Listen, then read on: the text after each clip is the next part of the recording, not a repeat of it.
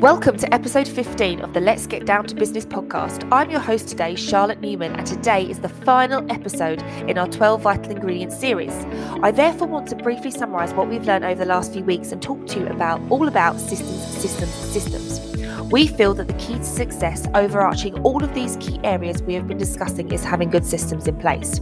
So to help us chat through this in more detail, as someone who's actually built his business on systems and therefore seen 26 years of consecutive growth, I am therefore joined today by Malcolm Palmer, managing partner of A4G. Hi Malcolm, how are you? Yeah, I'm very good. So as I briefly mentioned in the introduction, having good systems in place, Malcolm, it's just vital. We've talked about it over the last couple of weeks, and whether that be from a detailed sales and marketing strategy, right through to writing down what a business owner does on a daily basis, systems are, they're like the backbone of many businesses' success and most importantly, growth.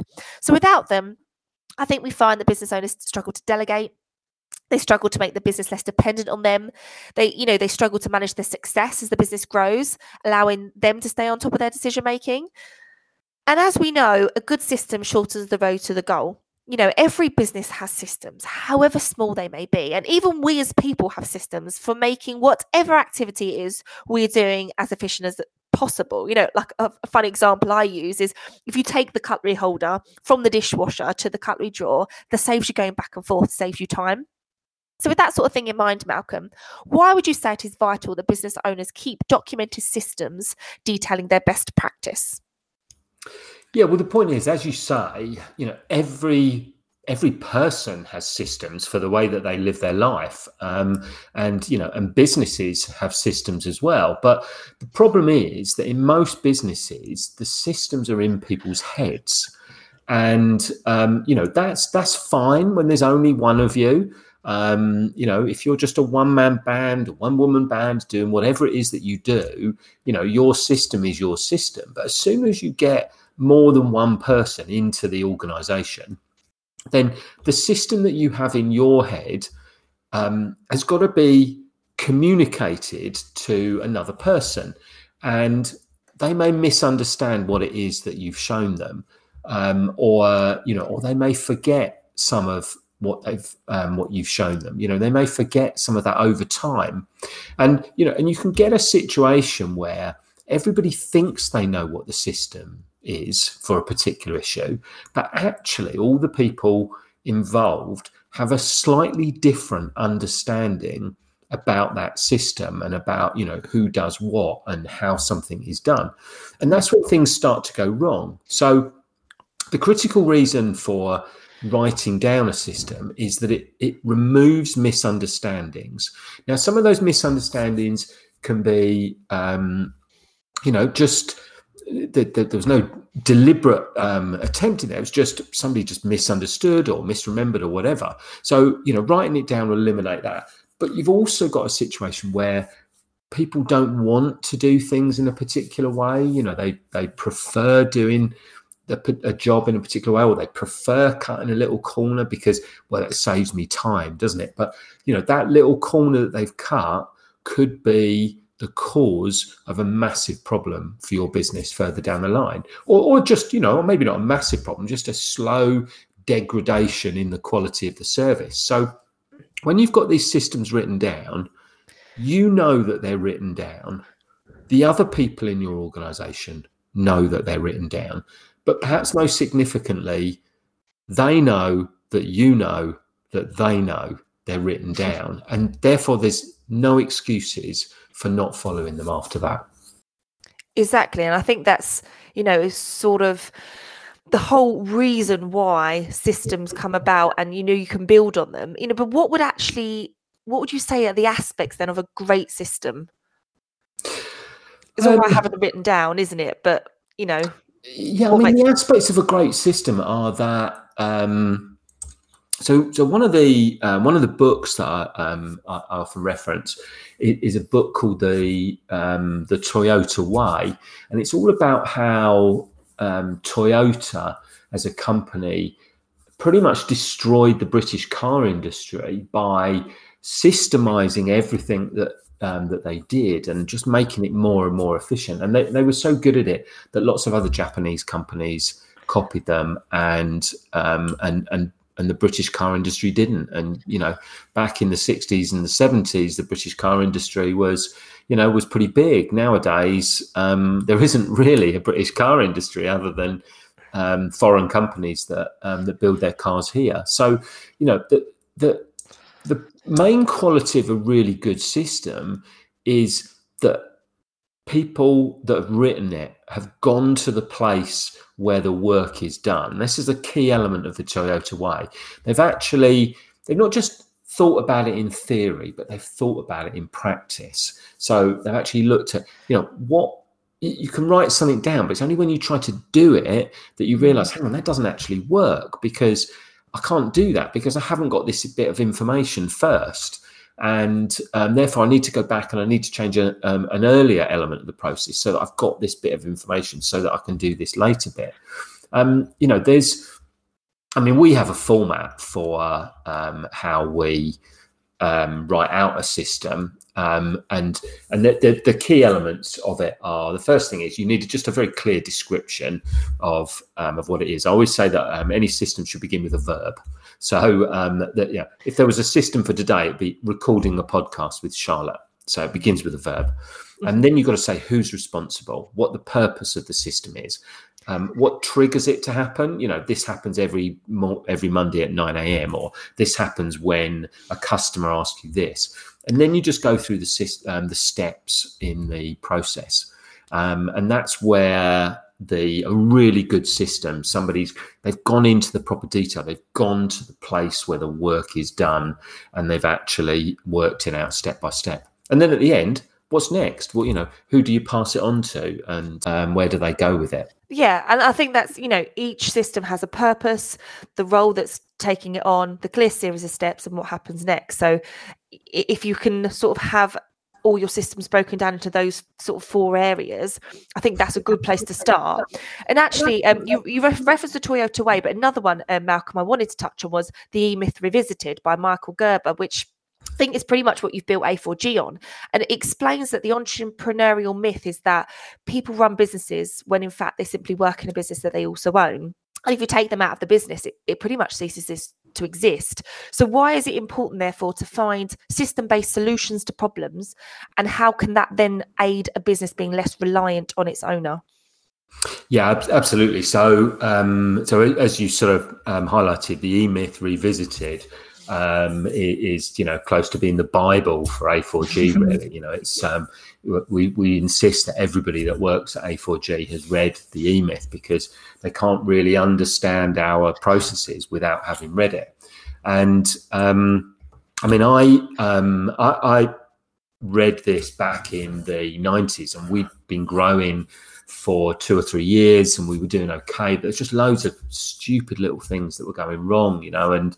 I just remember apologising to somebody because we'd sent them a letter and it said that form blah blah blah was in the envelope and form blah blah blah wasn't in the envelope, and so the client rang me up and they weren't shouting me down the phone or anything, but it's just weak service really. So I have a bit of a grumble at somebody. And then I was just getting fed up with all these silly little things going wrong. And then I spoke to the managing partner of the firm that we were part of at the time. And he just said, oh, these are growing pains. And I just dwelled on it for a few weeks, really. And in the end, I just thought, no, I'm not going to accept that, because if these are growing pains, then what that implies is that my team will grow into their jobs and we won't have these problems. But what if we grow a bit more? Or what if that member of the team leaves and is replaced by somebody else? And I just thought, I'm going to spend my whole career apologising to people for a form not being in the envelope, and that's not how I want to spend my career, really. And that's when I read the E-Myth, and you mentioned about systems-based solutions. So what happens in most businesses is that when something goes wrong, there's lots of blame being thrown around, and people will put all of their energy into avoiding the blame and pinning the blame on someone else. And, sometimes there's almost a pecking order of who they want to pin it on, really, so the person that they don't like in the organization, if they can pin the blame on them, that's number one choice.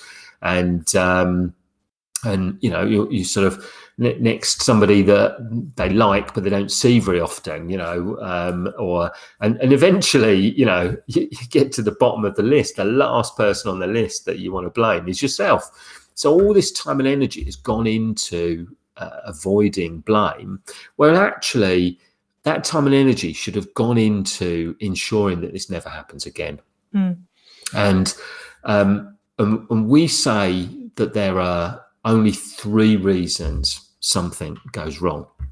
By the way, this isn't just in your business. This happens at a national level, right? If you just think to, anything that's gone wrong within, in the country, should we say, there'll be headlines on the newspapers demanding that somebody is sacked or resigns over this.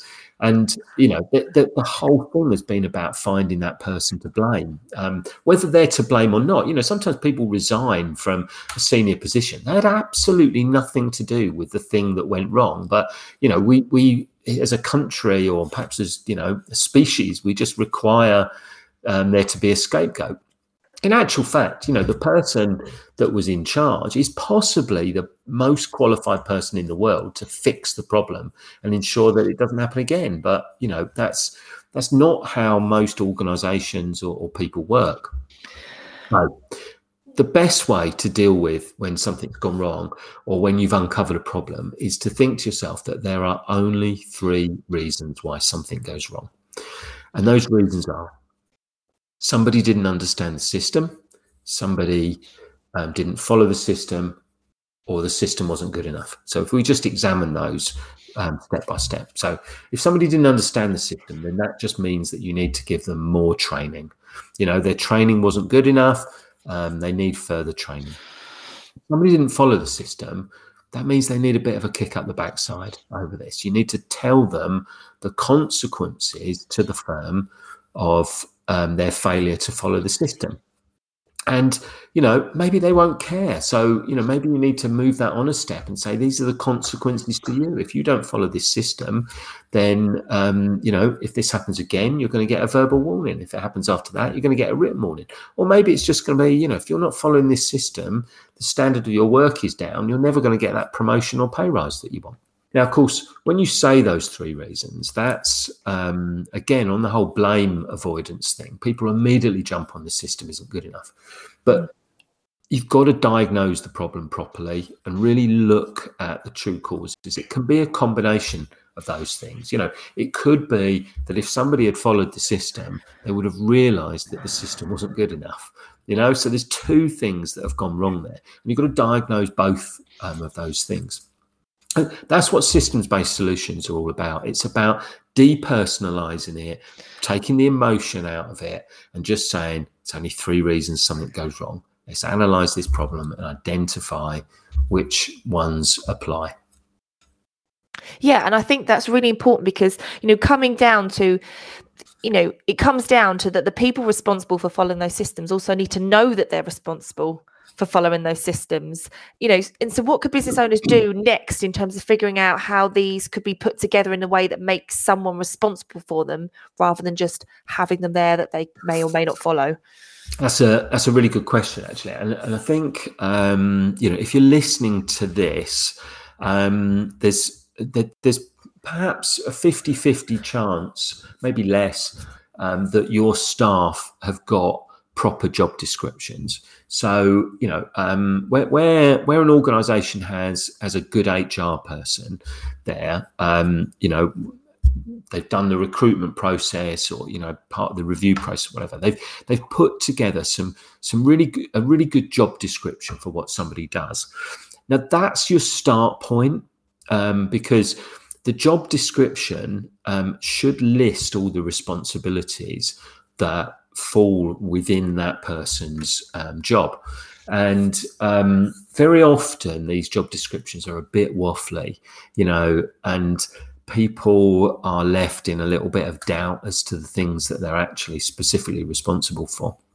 So what we did, and we were about 2 or 3 years into our whole systems journey when we did this, and we probably should have done this at the start, but we sort of stepped back and said, right, let's think about all the roles that exist within an accountancy practice, and we separated those roles into what we call primary roles and multi roles. So a primary role is where there must only be one person responsible for that particular area. So the reason for that is that if you expect two people to do something, then the reality is that three things can happen. Either both of them can do it, in which case that's inefficient. That's cost you money, wasted time, or nobody does it because they hope or expect that the other person will do it. Or if you're lucky, one person does it and the other person doesn't, right? Now, you can avoid all of that by just saying, right, this is the responsibility of the personal tax supervisor. So, and you have a role page for the personal tax supervisor, which lists all of those responsibilities. And then, and there's lots of these little primary roles that exist within your organization.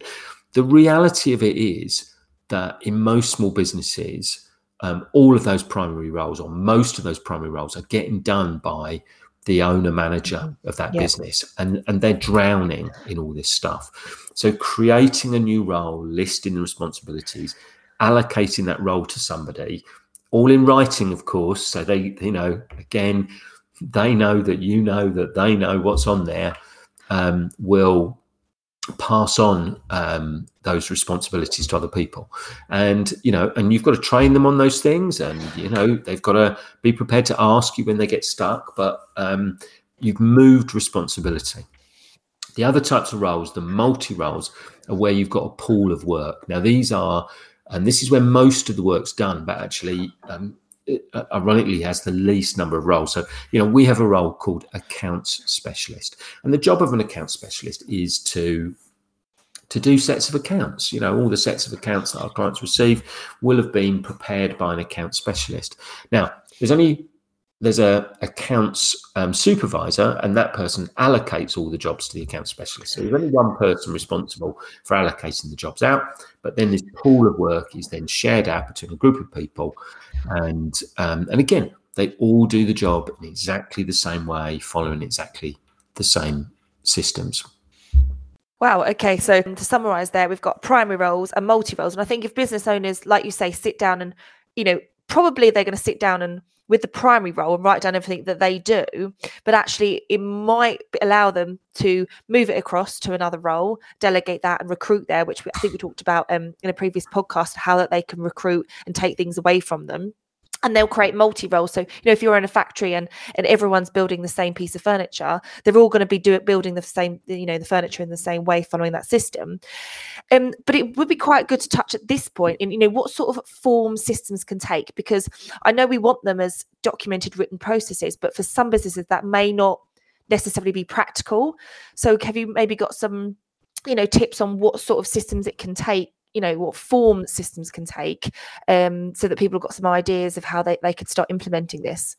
Yeah, I mean, the simplest one is a checklist, and that can be drawn up on an Excel spreadsheet, or just with a ruler and a pen and photocopied. It depends on the practicalities of it. But the simple checklist is a system, and it's if there's 15 different things that you have to do as part of a particular process, that's quite a lot of things to remember.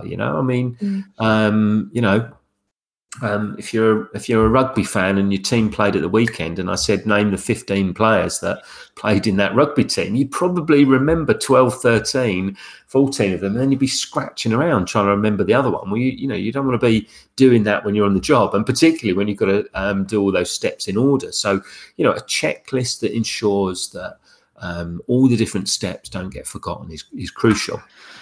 The next thing that counts as a system is just setting up defaults on some of the software programs that you use. So, a particular type of cost automatically goes in for a particular supplier, automatically goes into a particular cost heading. When you any decent software program, when you pull up that customer, it automatically should fill in the details of the individual that's your contact point at that customer, and the address or email address or whatever it is. So, sometimes within the software programs that you've got, there are opportunities to set up defaults so that things happen automatically. But you've also got things like just stickers on machines that so that when somebody's using it, they automatically, that there's a clear explanation of how they do something. It might be a warning, for example. A warning on a machine is a system. There might be signs that are on the walls. There might be standard forms that you put by the telephone for when people are answering calls. Systems are everywhere, and you can drown in these things, of course. We've all been into businesses where there's stickers and notes and God knows what all over the walls, and it all needs a little bit of tidying up. But when you start reading the E-Myth and the Toyota Way and a couple of other books that we recommend, Black Box Thinking, a fantastic one by Matthew Syed, then you start thinking about what little tweaks and changes can I make to build systems into our everyday way of doing things that will make our operation slicker and stop things going wrong. Yeah, and I think touching on what things going wrong, one of those is that, we actually need to train people on these roles and the systems within them so that they understand what their responsibilities are, really. So how do business owners go about doing that? Because one of those things is they someone starts on day one and you train them on that role and then it never gets touched on or looked at. What can business owners do about training them initially and also continuing that? Yeah, so the thing is, you've got to start with yourself, really, because there are a lot of people that are, do as I say, not as I do. And if you're going to rely on somebody else to do your training for your organization, then I think you need to train them on how you want them to do the training. So your start point is to write a system for your trainer and say, this is what I want you to do in training the members of staff. Now, if they're an experienced person and they come with their own ideas, they'll hopefully bring those ideas into your process. So what you end up with is you've got the best of both worlds. You've not got your system or their system. You've got your combined system, and you might have debate about some of those things, but get that person up and running with their own system for doing the training, and then they will then train the members of staff on whatever it is that you do. But the critical thing is you've got to train on the system. There's I've forgotten the international standard, but there's a lot of the businesses that have got the kite mark for systems and processes, but all that means is that they've just documented everything and it's in a file. That that doesn't actually mean that they're really thinking about how it can be improved or even whether it's actually being operated properly. So the systems and what's actually happening have got to evolve together. There's no point having that's the systems manual, but this is how we really do it. Immediately you do that, you completely undermine everything that is in the documented system. Yeah, definitely. And I think even if you've got good systems in place and you've ensured people know that they're responsible for following them and are trained on them, is there anything else that can really go wrong? Or have we covered all bases? Yeah, absolutely. I mean, there's a million and one things that can go wrong. So, the first thing is that, to remember is that you can't systemize everything, right? Mm-hmm. Now, that almost seems to go against what I've just said, but it doesn't, right? There will be situations that will arise within your business that are completely unforeseen. and never happened before in your business, have never happened before in any other business, and people will need to use their initiative in that situation. But what you don't want to be doing is requiring people to use their initiative in every situation. You want the business to run, smoothly on at least 90% of the things that it does, with people following a process and doing the thing in the way that they've been trained. And because all of that stuff is running smoothly and they don't have to think too much about those things, they've got the time and the energy to think about the stuff that can't be systemized. You can systemize the start of a conversation with a customer, asking them about, when they've ordered a burger, do you want to go large with that? But the conversation beyond that point can't really be systemized, because they could say anything to you. So that's where you want them using their initiative. And if people are just drowning in or exhausted by just having to deal with one little problem after another because nothing runs smoothly, they won't have time to engage with your customers. They won't have time to just, add a personal touch to the relationship with your customers. So that's the first thing, is to remember, you systemize the 90% so you can humanize the 10%. But the point is, when a situation comes up which is not totally unique or could well happen again, or perhaps is so significant that you must ensure that it never happens again, that's when you tweak the systems. And again, it's a constant journey. You're never going to get this perfect. People will change, technology will change, the weather will change. All of these things need to be built into your system through a process of learning and not blame. Brilliant. Well, Malcolm, I do just want to touch on, you've built up your business over the last 26 years using systems as the backbone for your growth. You have already touched on slightly about where you started with building them, but can you just share with us, how, a bit more how you did that, and how do you continue to build systems for A4G? How do we continue to build systems for A4G? We've got the infrastructure there. I do find sometimes, if you've left, sometimes you leave a role with a particular person and it feels like the system degrades. They start not doing a few things or changing a few things without, a bit thoughtlessly, really. So, that part's just part of the journey. Occasionally we've got to reinvent an area of our business and revisit the roles and redefine them.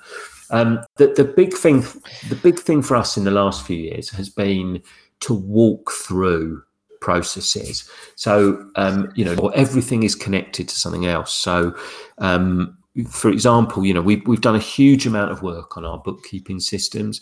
Historically, we weren't really a bookkeeping business. We were an accounts business, and we relied on other self-employed bookkeepers. But increasingly, clients wanted our help on that. So we've done massive amounts of work on our bookkeeping processes.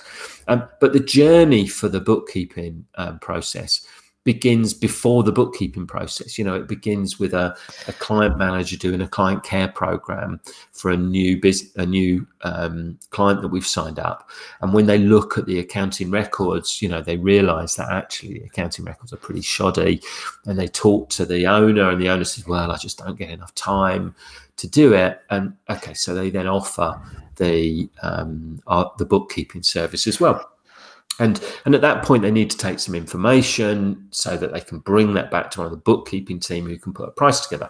And then it's now in the bookkeeping business. So they do the price, they do the proposal. Hopefully, we sign up the client. You work right all the way through until we've done 12 months, 4 quarters, whatever it is. Get to the end. Now we need a little process at the end for just closing off the year end. We just recently changed that, so we send some reports to our clients so that even if they haven't looked at anything during the course of the year, they look at these figures at the end of the year before we then pass the job to a member of the accounts team to prepare the end of year accounts. And so, that, and we've walked that right the way through from all the ways that initiate a piece of bookkeeping work and out the other side into the end of year accounts preparation, which then leads on to the end of year tax preparation, which then leads on to doing the bill. Every step follows another step, and it's that walking through that is the key thing for us to make sure everything fits together. Yeah, and I think it's a good opportunity to reevaluate things. If we are talking to any listeners who have had systems in place for a while, actually having a walkthrough might refresh them and think, actually, we don't do things quite like we first wrote them down to do. Like you said, things change. Absolutely. But we probably haven't rethought how that system flows, and that's why things are going wrong. Or maybe not even going wrong, but maybe you're just doing a walkthrough will preempt it going wrong. Yeah. Could you? Well, Charlotte, this is this is where there's a few TV shows in there, where they'll get like the managing director, CEO, or whatever, and they'll send them back to the floor, often in disguise, putting pallets on trucks or whatever, or serving in one of the shops, and they. Not the owner necessarily, but the managing director suddenly sort of realizes how far out of touch and removed they are from the day-to-day reality of things, and they see that they've got loads and loads of stock, that a particular item that they're never going to sell, and and they didn't necessarily see that from these monthly reports that they were getting from the finance team, as you get a distant head office, suddenly all the different aspects of the business are they're just disconnected. And that walkthrough by whoever it is massively important. Just an aside, interestingly, when one of the ladies that worked for me in the early years, who worked for me sort of into her 70s, when we sort of were working hard with our systems, she said something really interesting. She said, well, none of this is new, Malcolm. She said, back in the day, we used to have the time and motion man with his bowler hat and his clipboard. And I just had a little chuckle to myself, because that was because of, it's before my time, but yeah, back when most people worked in factories, there would be a guy who would have his clipboard and presumably bowler hat, and he'd walk around, he'd do that walkthrough test, and he'd just see whether this bit of the production line, how the thing that came off the end was transported to the next step. So none of this is new, but yeah, I don't think business-wise most businesses are no better at it now than their peers were 50, 60 years ago in most cases. They've got better software, and there's better IT systems that force people to do things in certain ways, but it's still a big weakness amongst most business owners. Yeah. Well, can you maybe perhaps give our listeners a few examples that they could perhaps learn from, in terms of maybe some of the things that you've got right over the years, and maybe perhaps the things that you've got wrong? Yeah, I've got one of them is sort of is a business one, and one of them's, although it was to do with work, it's sort of a personal one, really. So I remember about 20 years ago,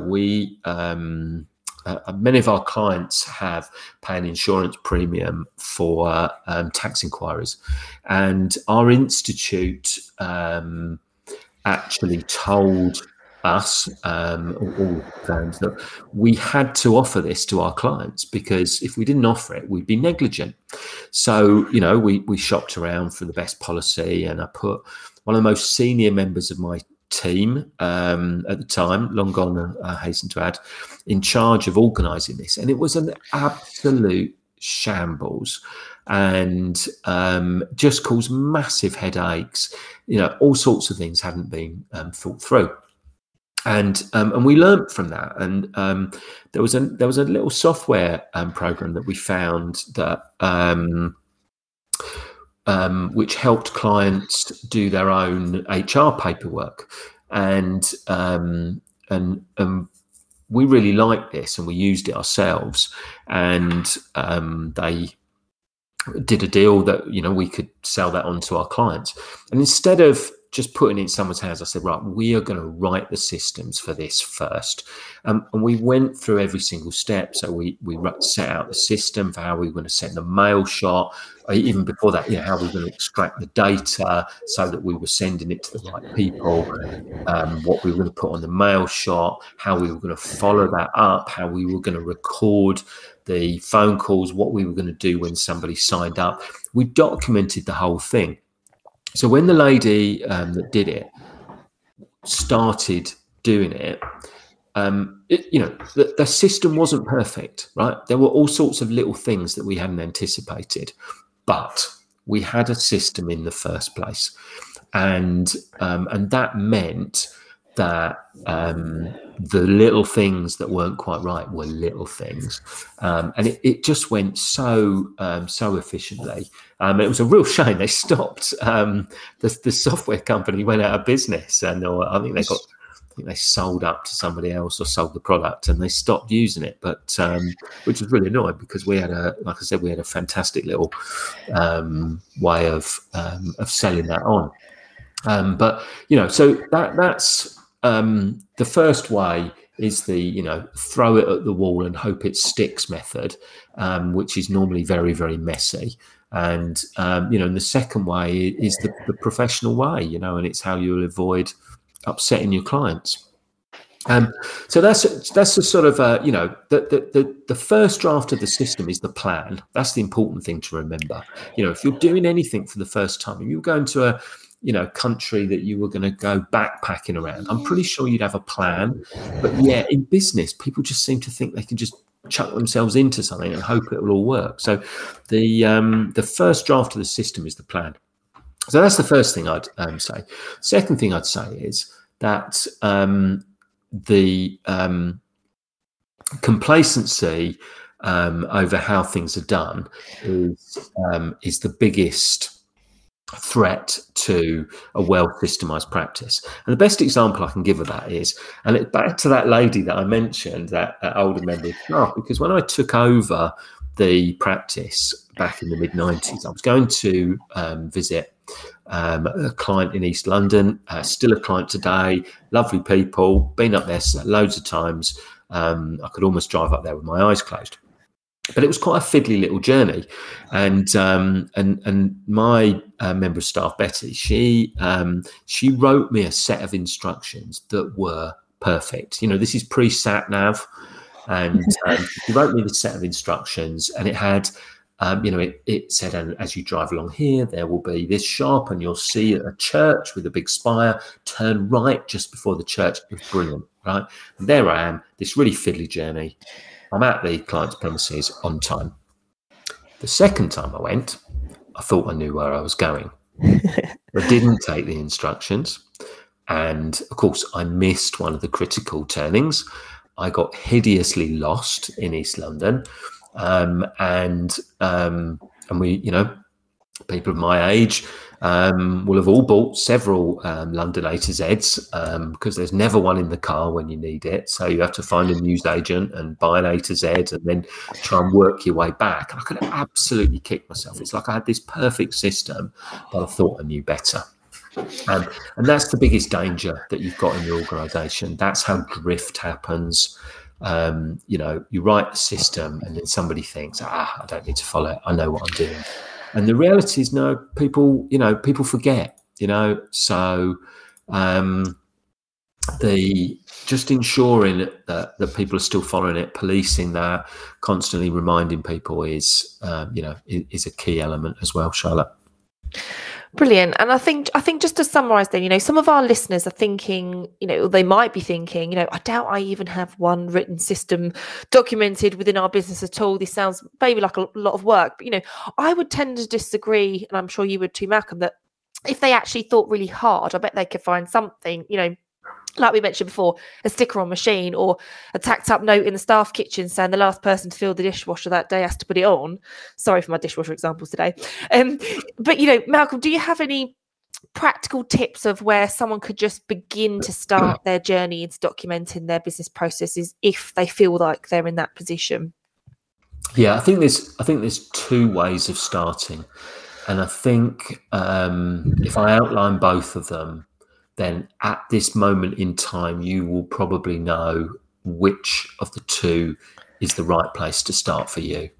So, in an ideal world, I would start by documenting the roles, by sitting down and mapping out all the different roles that exist in your organization. And you've got to be very careful to not equate a role with a person. So you may have somebody who's Bob, and his job is ops manager, but the reality is that ops manager is actually just his job title, right? His roles are he's transport manager, he's also premises manager, and he's also health and safety supervisor, right? And we've put all of those into one title called ops manager, but they're three very distinct roles. By breaking them down, that means that if the company grows and Bob's workload is expanding, you can say, well, tell you what, Bob, the health and safety role, we're going to give that to somebody else now, and it's seamless. You just take one role away from him and give it to somebody else. In our organisation, most people got sort of 4 or 5 roles, and often, so their progression through the firm is step by step. They sort of drop one of the easier roles and they take on a harder role. And that's how they progress through the firm. That's your ideal start point, is to document these roles, and you may want to start with the role which is the biggest problem in the organisation. And in terms of getting the detail on there, so that's that's where I would start, and where I should have started. Where I actually started was to start writing some systems for things that went wrong, and it might be that you've got something critical in your organisation that has gone wrong yesterday, could go wrong again today, could cost you lots of money, could cost you customers, members of staff, even worse, that if you're in an industry where there's an element of danger or something, so it may be that you need to start with a particular system that there's an urgency.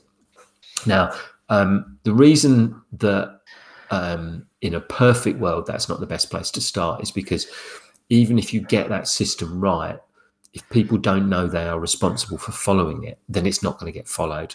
So, you might find that what you end up with is just a whole collection of loads of different systems that are all well documented, but people didn't actually know they were responsible for it, so they didn't get done anyway.